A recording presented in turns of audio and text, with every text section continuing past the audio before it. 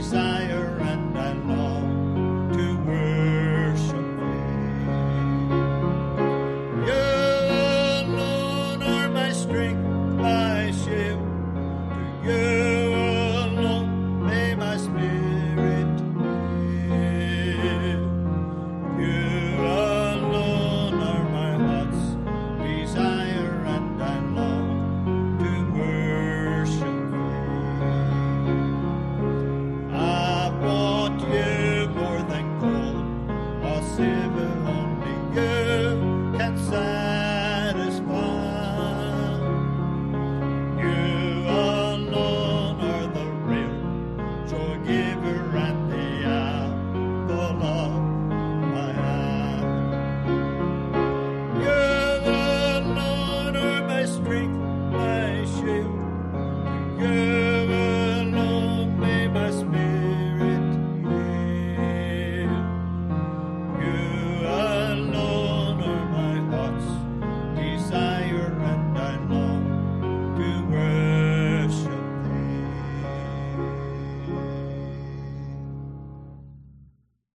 Good morning, church family. I'm excited to be with you this morning. I hope that you have had a good week. I hope that this week has been productive for you, but also restful for you as well. I know that each of us does need and look for different aspects to our weeks, but I hope that you are finding some form of comfort and solace in this new normal. I am looking forward to the time that we're going to be together again, but this is not that week, but hopefully it is coming very, very soon. This morning we're going to be looking at Luke chapter 24. This is the first resurrection appearance that we see recorded in the Gospel of Luke. It is evident before this story that Jesus is alive, or at least Jesus is no longer in the tomb. But no one had seen Jesus yet until this point. And so what we're going to look at this morning is the idea of hope within despair.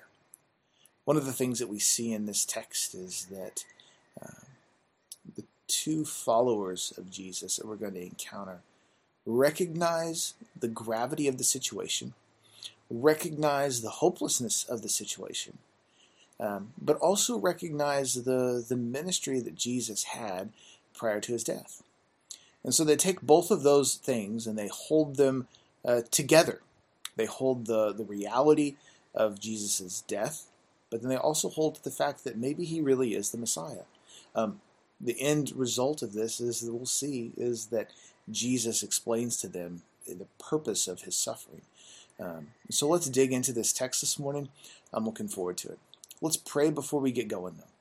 Lord, I just thank you for this day. I ask that you would just continue to be with the congregation of Gassville Baptist, Lord. I ask that you would just give us each peace and comfort as we go about this new way of life.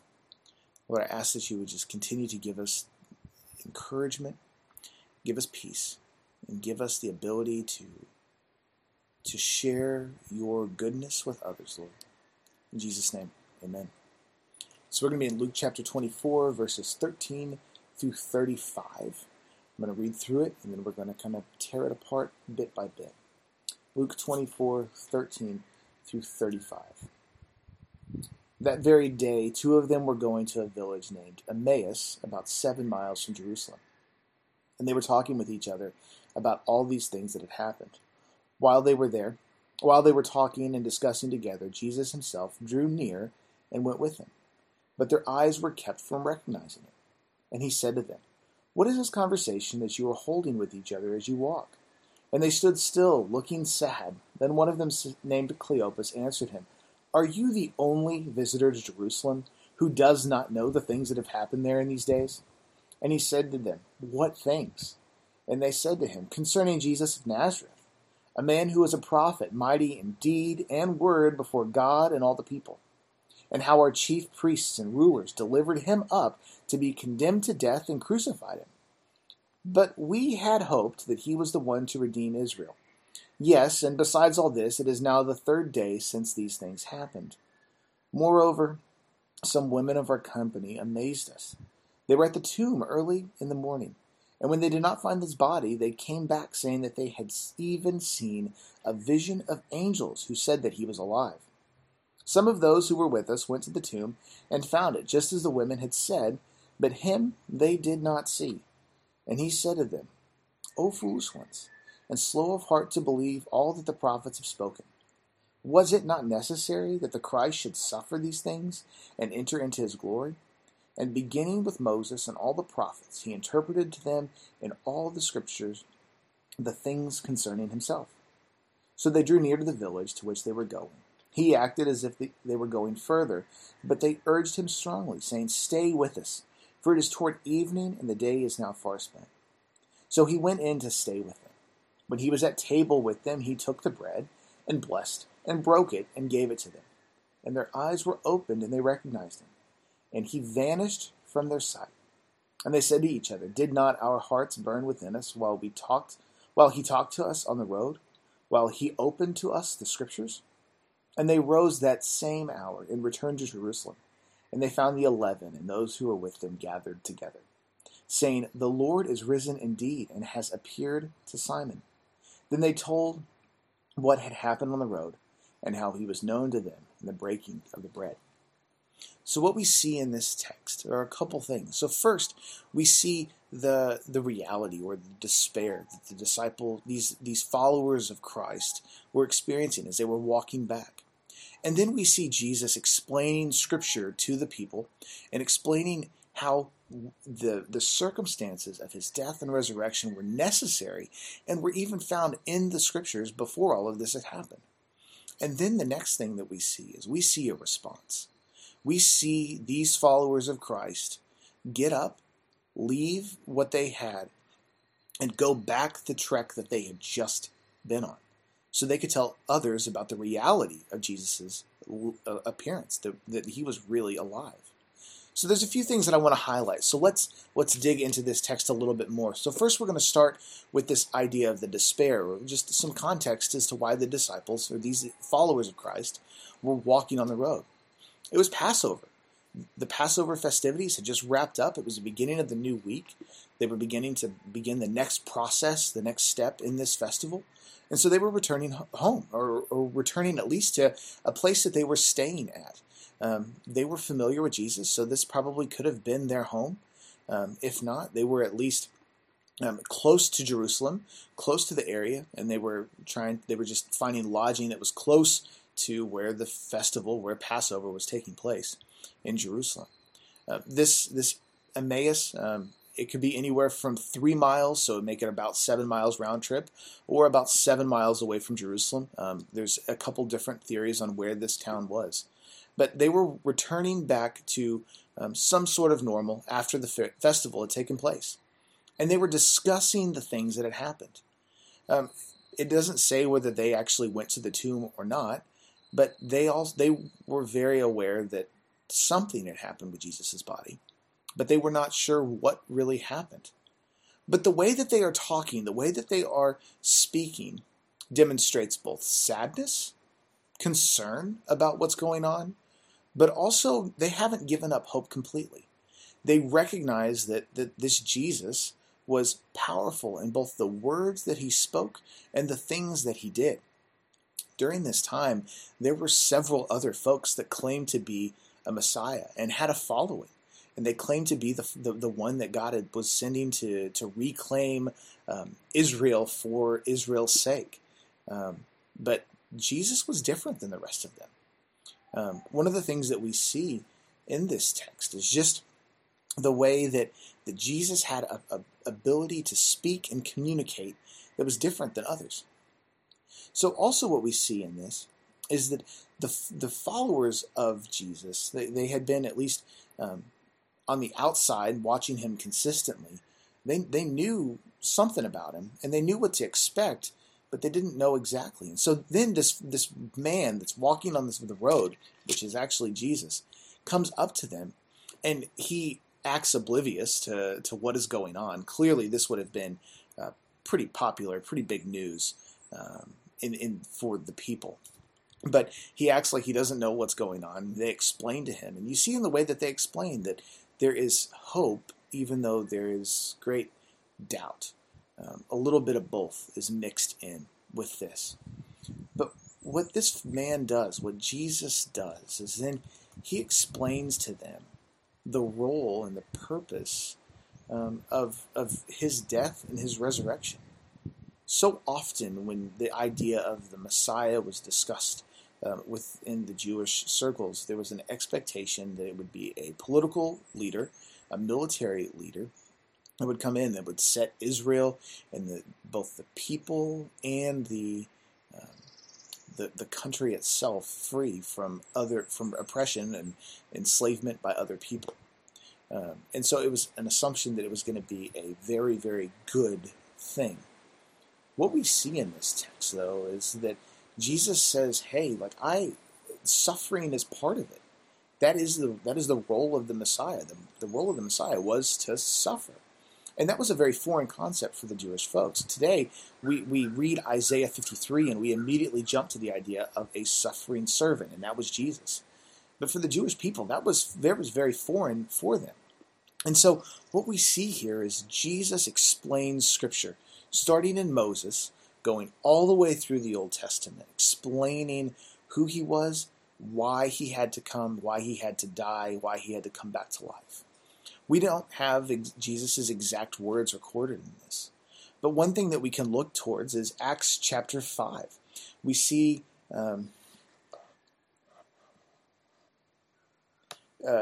Stephen, right before his stoning, we see Stephen presenting the gospel message throughout Scripture to the Pharisees and the Sadducees that had him on trial. And so he presents who Jesus is throughout the Old Testament. And so that isn't necessarily exactly what Jesus spoke, but that's probably a pretty good outline or a good model of what was said. So I'll encourage you, if you want to know how the early church understood Jesus being in all of Scripture, I'd encourage you to read Acts chapter 5 this week. We can see just the beauty and intentionality that the Father had from the very beginning in providing salvation, providing hope, and providing freedom for us in these moments. Something that is often gets lost. I didn't really pick up on these things growing up, but after seeing how God has been at work from the very beginning, Jesus and his death was not plan C. Jesus and his death was plan A from the very beginning. Adam and Eve's sin didn't take God by surprise at all. God had to always come in human form and suffer and die and sacrifice himself to pay that debt of sin that was evident and it was made a reality in Adam and Eve's disobedience. And so I want to encourage you to seek that out. I was reading a commentary this week that said that we don't truly understand and truly see Scripture in its fullness when we are looking at it without seeing Jesus as being the main character. So often we try to put ourselves as the main character, or what is the moral lesson that this text can provide for me as an individual. But we can find that sometimes. But the main character in the Bible will always and is always Jesus Christ. It's always pointing to either the sacrifice that he has done or the sacrifice that is necessary. And because we as individuals are unable to attain that relationship with God, with the Father, because of sin. And it's a beautiful thing that God provided a way out for us in that. So the next thing that we see in this is the men continue to walk on their way, and Jesus explains himself throughout Scripture. The next thing that happens is there's going to be a parting of ways. The people, the two walking back to Emmaus, are going to go one way, and the man Jesus is going to continue walking. But they encourage, they request that he spend the night with them and eat with them. And there's some form of definitely community and a bond that is formed in this moment. J.C. Ryle, in his commentary on the book of Luke, discusses the importance of the fact that that God or Jesus oftentimes, especially in this text, but in other areas as well, he encourages us to request from him. It's not something that's just handed. It's not something that's just given. Because Jesus could have just revealed himself immediately right then and there and said, like, hey, this is who I am. But he explained the larger picture before just saying, hey, this is what I am. Personal experience is important, but biblical foundation is vital and key. And what we see here is that with what J.C. Ryle has to say, is that Jesus often will ask us to not beg necessarily, but to request more, to request deeper. It's not something that's just handed to us on a silver platter, but we have to go after it. And so, because what we see here is Jesus is just he's gonna keep moving on, but they request that he stick around. They request that he stay. In these moments, in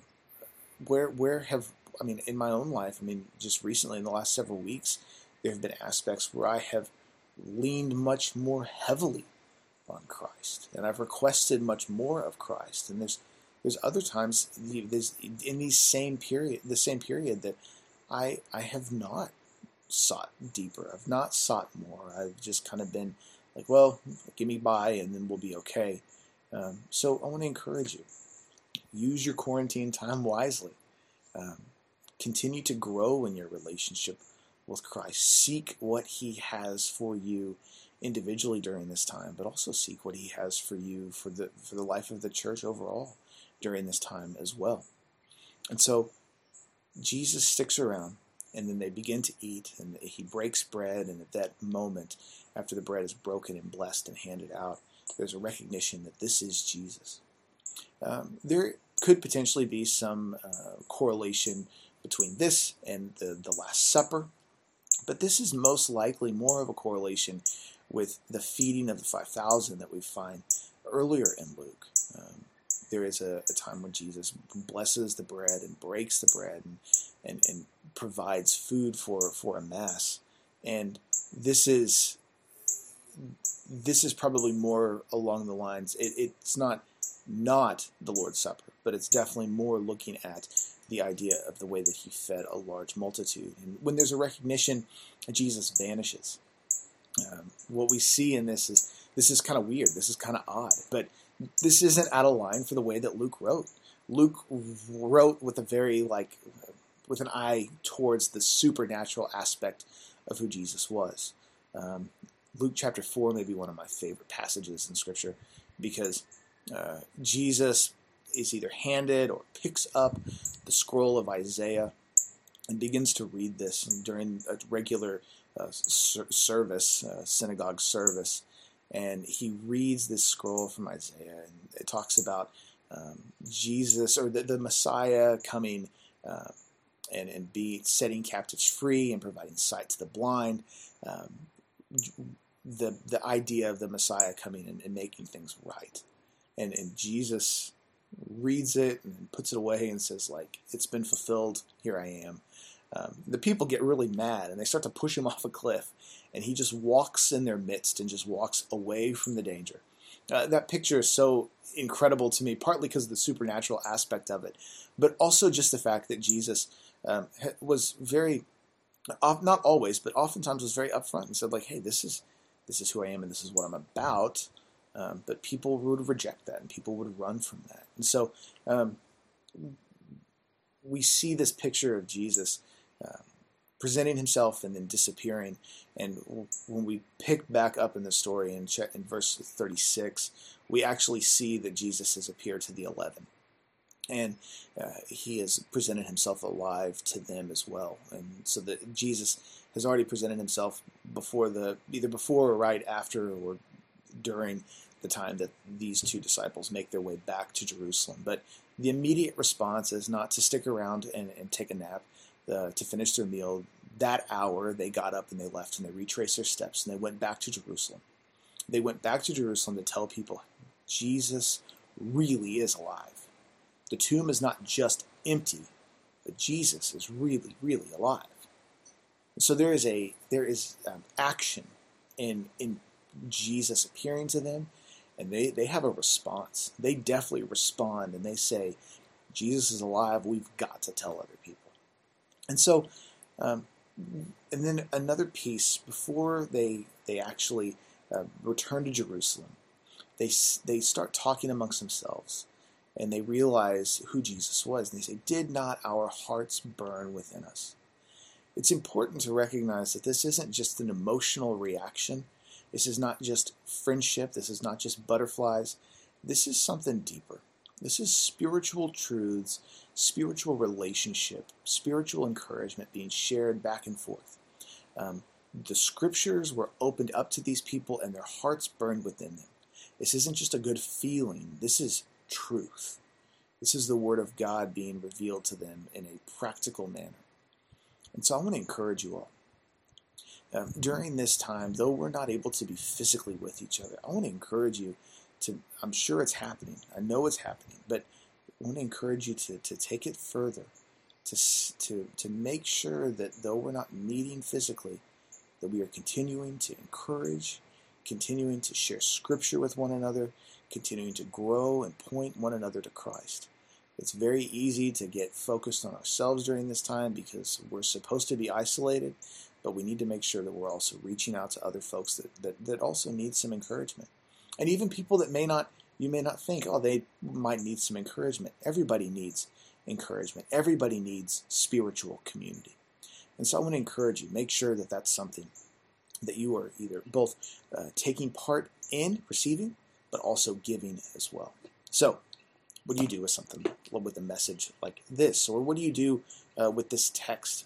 I think that there's several different ways that you as an individual can apply what this text says. But a few things that I want to encourage you in is, first, are you despairing? Is your life, is your outlook bent more towards despair, more towards the negativity? I want to encourage you to look to Christ, look to the hope. I think that so often Christianity is kind of labeled as this, like, well, it's just, you just ignore all the bad things and you just focus on only good things, and you're out of touch with reality. But I think that appropriate Christianity embraces and understands and recognizes the role of reality, but is also focused on the better, but focused on the greater. There's much more to this world than just this brokenness and just this heartache and pain. And so I think that it's a little bit of both. I think that it's appropriate to recognize the reality, but also of what we're currently living in, but also recognize the greater reality of who Jesus is and what he's already purchased, what he's already bought, and what he's already accomplished. So I want to encourage you, plug into that hope. Don't despair. And I don't think I was very clear in how I see that, but what they say in the text is that we had hoped that he was the Messiah. So it's still there. The glimmer's still there, but they're not sure how that applies anymore because he's dead but no longer in his tomb, but where is he? They've still held on to hope. They still have some form of faith. They haven't given up completely, but they're not sure what the future holds. And so I want to encourage you. Yes, this is a weird time, but don't give up hope. Focus on Christ and seek what he has for you. The next thing is just the idea of community. Do you have a community around you that is growing you, that is spurring you onwards towards looking at what Christ has? Also, are you being that instigator of community as well? Are you sharing what God is doing in your life? Are you sharing what God has done in your life? I'll encourage you to make sure that is a piece. And let that not be just something that's what we experience for the next next season. Let that be something that begins something new. I think that this season has demonstrated a lot of different things. There's a lot of takeaways from just what we've experienced. But I think it's important to realize that, especially those first weeks, those first days of like, how do we continue to do church? Well, I think that the necessity of community, both in seasons of constant fellowship and in seasons of social distancing, we need to make sure that that community is a top priority. And the last thing is I just want to encourage you to use your quarantine wisely. Make sure that you're growing individually. Make sure you're growing as a group. One of the things that keeps coming to my mind is the fact that this is like almost a forced rest. I think that it's great to spend if a day or an afternoon of sitting on the couch and watching Netflix is good for you, then make that something that's a part of your life. But look at ways to be more intentional with your time, but also begin new habits. This is a reset on the way that we do life now. We don't have meetings and activities and commitments that we have to be at. What of those things are vital? What are those things? What of those things are things that may be detracting from quality of life or from family time or from personal health? I just want to encourage you to begin to process through what does it look like on the other end of this. Begin to set goals and begin to set expectations for what life needs to look like on the other end. Don't waste this time. So I think it's important to look at this, since Easter's over, to look at Jesus when he began to appear to people. The people had no evidence, no solid evidence that things were exactly how they were claiming to be. But there was evidence that something different had happened. And so something different has happened. But let's continue to focus, continue to keep our mind on Christ and what he's doing.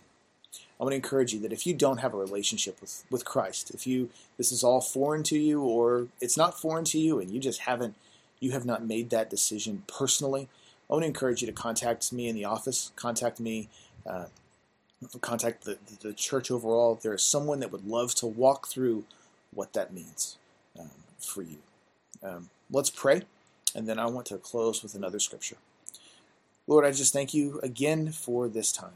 I ask that you would just continue to grow us and strengthen us. I ask that you would let us see a glimpse of the larger purpose of what's going on. I ask that you would just help us utilize this time that we have in isolation wisely. In Jesus' name, amen. One thing that I want to do is I want to close with a passage. On Wednesday, for the youth, we looked at Philippians chapter 4, and just the idea of rejoicing inside of sorrow, rejoicing inside of pain. And I want to read a passage in Philippians chapter 3, verse 20 and 21. This is how Paul ends 20 and 21. And I think this is a beneficial and helpful view for the rest of our season now, but then also just a refocus for us as individual believers. But our citizenship is in heaven, and from it we await a Savior, the Lord Jesus Christ, who will transform our lowly body to be like his glorious body by the power that enables him even to subject all things to himself. Our citizenship is in heaven, and God will fix us bodily, but he will also continue to fix us spiritually on this earth. I hope you have a great day, and I hope you have a great week. Be blessed. Hi, Gospel Baptist Church. For those of you who may not know me, my name is Joey Dye, and I'm one of the church deacons. As we all know, with this virus, the COVID-19 consuming our land, it has affected everyone at some point, in some extent in their life, some more than others. I want to encourage you not to fear the sickness or what the outcome may be, because God is in complete control. In the book of Isaiah, chapter 41, God is reassuring his people that he alone is in control of all things. In verse 10 of Isaiah 41, God says to his people, "Fear not, for I am with you. Be not dismayed, for I am your God. I will strengthen you, I will help you, and I will uphold you with my righteous right hand." So in the days, the weeks, and months ahead, Pray for one another, for our country, and for the lost. I miss you all and hope soon we will be able to gather together for worship and for fellowship.